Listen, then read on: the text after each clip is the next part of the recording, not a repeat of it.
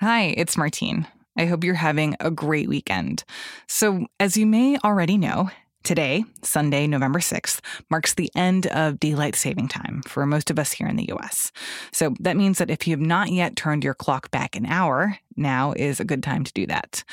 As you probably are aware, this business of changing the time is very divisive. So, there are people like me who like going back to standard time in the fall, having a little more sunlight when you wake up in the morning. But then there are all these other people who want to keep our summer hours permanently. In fact, that is what the U.S. Senate wants.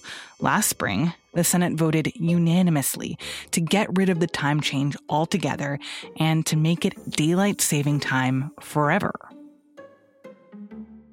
Today, we will be holding a hearing entitled Changing Time.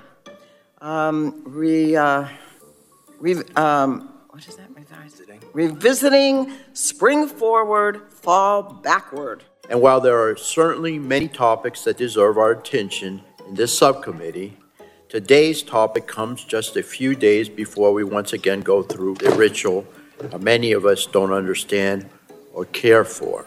This past March, we here at Post Reports did an episode on the daylight saving time drama. It was with our health reporter, Dan Diamond. Wait, so Dan, why are you the one who's covering this drama over daylight saving time? I mean, you're a health reporter. Is this a health issue? Well, Martine, I would argue that it is an important health issue that affects all of us. But in truth, I also begged for this story. Since we first aired this conversation with Dan, not much has changed. The House, perhaps predictably, has not taken up this bill, which means that this episode is still super relevant. And it is chock full of fascinating, little-known history and spicy takes from certain senators about why changing our clocks is just dumb. So today, we are going to play this episode again. And that way, when your friends complain about it getting dark too early, you will have some great knowledge to drop. Okay, here's the original story, just for fun. So explain to me what's happening, because I feel like daylight saving time twice a year, the time switches, and then everyone complains and says that their life has been turned upside down because the days are, longer in the evening or longer in the morning or whatever. But now it seems like there's actual real action on this issue. So what is actually happening? First, the idea that we are going to spring forward and fall back, that's normal to you, it's normal to me. I'd argue it's normal to virtually any listener who's grown up in the United States. It wasn't always that way. A century ago was when the national effort at daylight saving time was first made. And then over the years, it has been modified to either be extended. At one point, there was an experiment to make it national year-round daylight saving time, totally backfired. Congress reversed that quickly. But the idea that we do this has been, in some ways, a modern creation. Congress has looked at different ways of tweaking daylight saving time over the years. Back in 2005 was when Congress made its last change to daylight saving time, where they extended the period. The goal was to have that much more sunlight in the spring, the summer, the fall for shopping, for going out. Retail groups really liked this. But there's also been a push from health experts who say this clock change is bad for our bodies, and we should figure out a way to live on one time and not have to switch back and forth. So what is Congress actually doing about this issue now? What are they considering?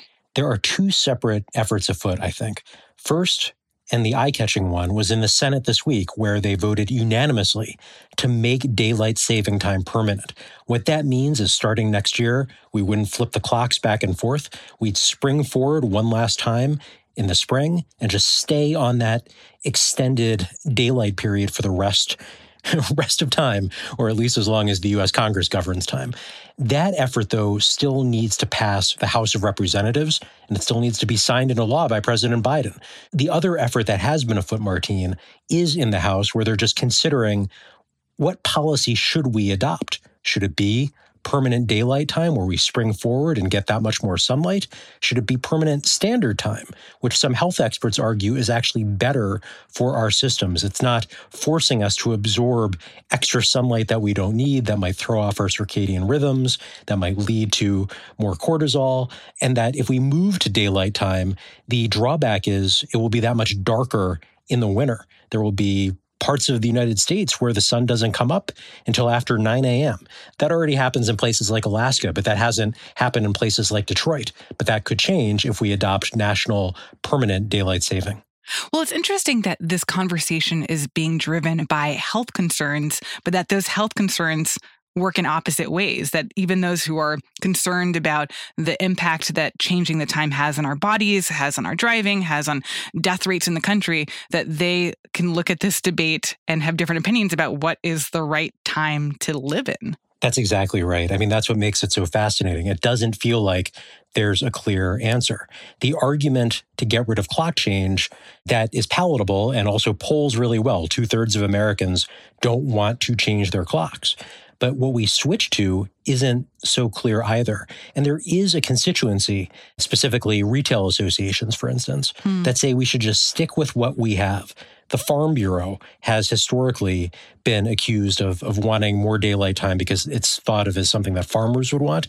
The Farm Bureau so far has just sat this debate out because you have to make a trade-off.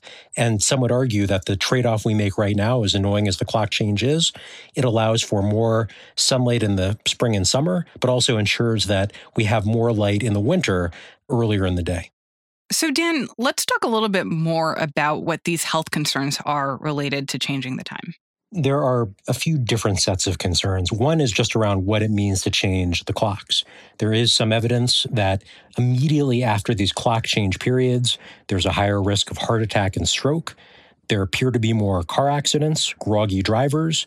The argument not to go to permanent daylight time, as one doctor told me, is the added daylight would seem to mess with our circadian rhythms and create just a permanent sense of being out of balance. That if it was up to us, if there were no clocks governing our day, we would fall more along the standard time set. But if daylight time governed how we lived our lives, it would put more stress on our bodies, and there's some evidence to support that. And we know from 50 years ago, when the United States switched to permanent daylight time as an experiment, there was real fear of risk to, say, kids waiting for the school bus in dark mornings and being injured in some sort of accident there. So it's around public safety and public health. Tell me more about the debate over this in Congress. Like, who are the lawmakers who have been particularly vocal about this? It's been interesting that there's been so little debate. The lawmakers who have really pushed for permanent daylight time come from the state of Florida. They're Republicans, Vern Buchanan in the House, Marco Rubio in the Senate. Switching in and out of daylight savings time is outdated, and it's only a source of annoyance and confusion. Frankly, it's just dumb, and there's just no other way to say it. But this is bipartisan. Senator Patty Murray, the Democrat who leads the Health Committee and is from the state of Washington. I don't know a single person who loves to go through the trouble of figuring out whether their microwave or their oven has the hour right. Senator Ed Markey from the state of Massachusetts, also a Democrat, they have backed this plan as well. So it stretches across the country and across parties. The fact that not a single senator spoke out about the vote this week to make daylight saving time permanent, that's highly unusual, Martine. Occasionally you get these unanimous consent decisions, but they're usually on things like appointing a person to a job or some matter of business in Congress, not about a policy that's going to reshape the time. There was an expert on state policy who I spoke to about daylight saving time who said, I think about this as a big little issue. It's little in comparison to, say, the COVID crisis or a war in Ukraine, but it's big. It affects all of us. It affects our days. So the fact that the Senate didn't have any more debate on this, I think there are some lawmakers who are probably hearing from their constituents this week and may regret that they moved so quickly to pass it unanimously. But what do you think that says, that of all the issues that are facing our country right now, that the Senate is most likely to move quickly and decisively on this? I guess just like with daylight saving time, it depends what side of the ledger you're looking for light on. The idea that Congress can still agree on a policy is remarkable. In some ways, that's heartening in an era where partisan politics have made it hard to find common ground. It's also, to your point, a little depressing that there are issues like Congress has failed to fund the COVID response. That's a story I've been working on this past week. Billions of dollars in funding, the White House says, are needed. Congress cannot agree on a deal there. But the Senate could agree on this. So it raises a question of priority for sure.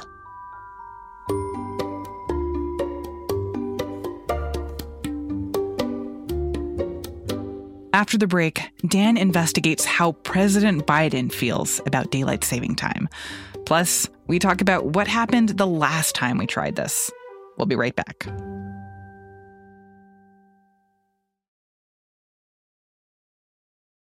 So if this were to pass the Senate and the House, obviously President Biden would have to sign it into law. So do we know, what Biden thinks about this? Is he pro daylight saving time? Is he pro standard time? Has he talked about this before? So I spent 2 or 3 hours yesterday, which in retrospect maybe wasn't time well spent, but I went through all of his votes on daylight saving. I signed up for the Delaware newspaper archive and was going through years and years just to see if he'd ever made comments on it, because I had exactly that question too. The White House, on the record, just dodges this, which to me suggests he doesn't really have a position. But 50 years ago, the U.S. tried this permanent daylight saving time, which is, again, what the Senate wants to do. Biden voted for it, but then he voted among the overwhelming number of Congress people to get rid of it. So he's already lived through this experiment and, in theory, knows that it backfired. Wait, why did it backfire? I think there was almost instantaneous buyer's remorse. So when permanent daylight saving time took effect in January 1974, it meant that those winter mornings were that much darker, people waking up in the dark, school kids waiting in the dark for the bus, some being injured or killed. Those reports started making their way to Congress. It's unclear to me, 50 years later, statistically, how much more significant those deaths were, but certainly it captured the attention of a lot of lawmakers. There was legislation almost immediately introduced. And then across the year, there were multiple attempts to try and get rid of this new permanent daylight saving time that just a few months before the same Congress had put into place.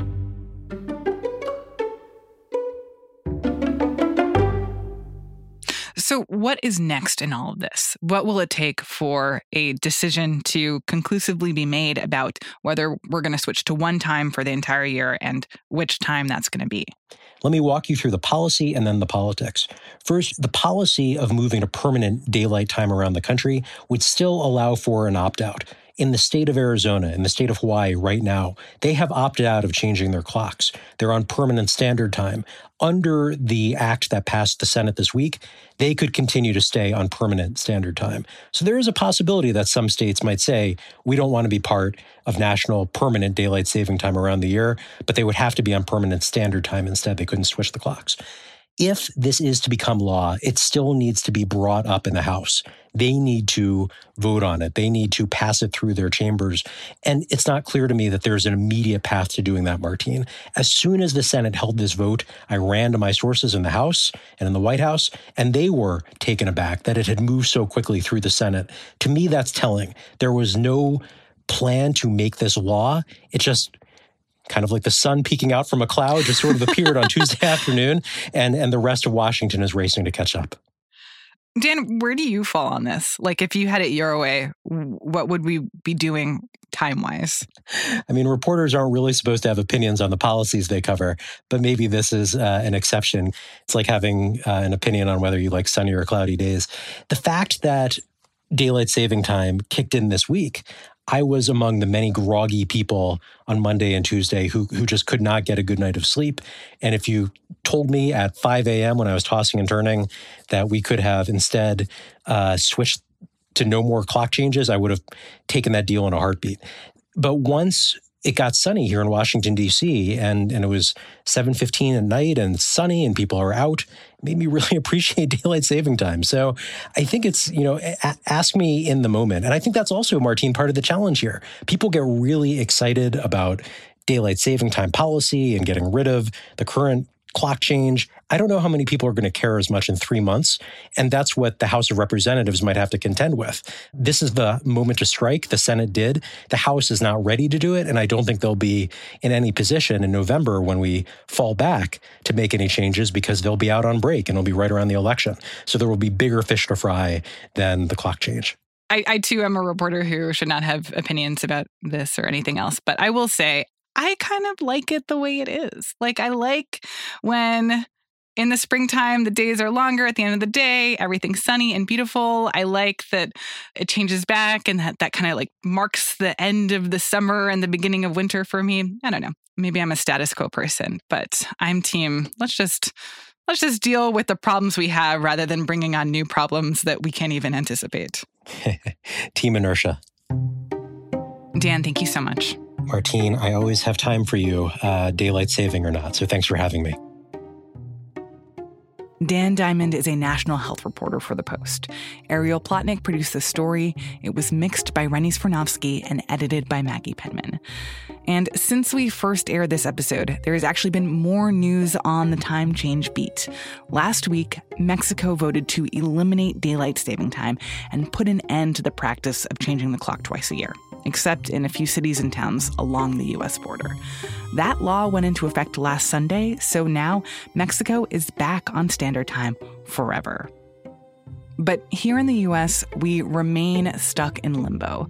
Dan says that the House of Representatives still has not taken this issue up, and that is in part because of big sleep, i.e., like the sleep industry. House members have told Dan that they have been inundated with warnings from sleep experts who say that standard time, not daylight time, would be the healthier option for us. So lawmakers are still split. If you, like us, are fascinated by all the implications of this, you should definitely check out this map made by our colleagues at The Post that shows how permanent daylight saving time would change sunrise and sunset where you live. We'll have a link to that in our show notes and at postreports.com. Thank you for listening to this bonus episode. I'm Martine Powers. We hope you have a great rest of your weekend, enjoy that extra hour of sleep, and we'll be back tomorrow with more stories from the Washington Post.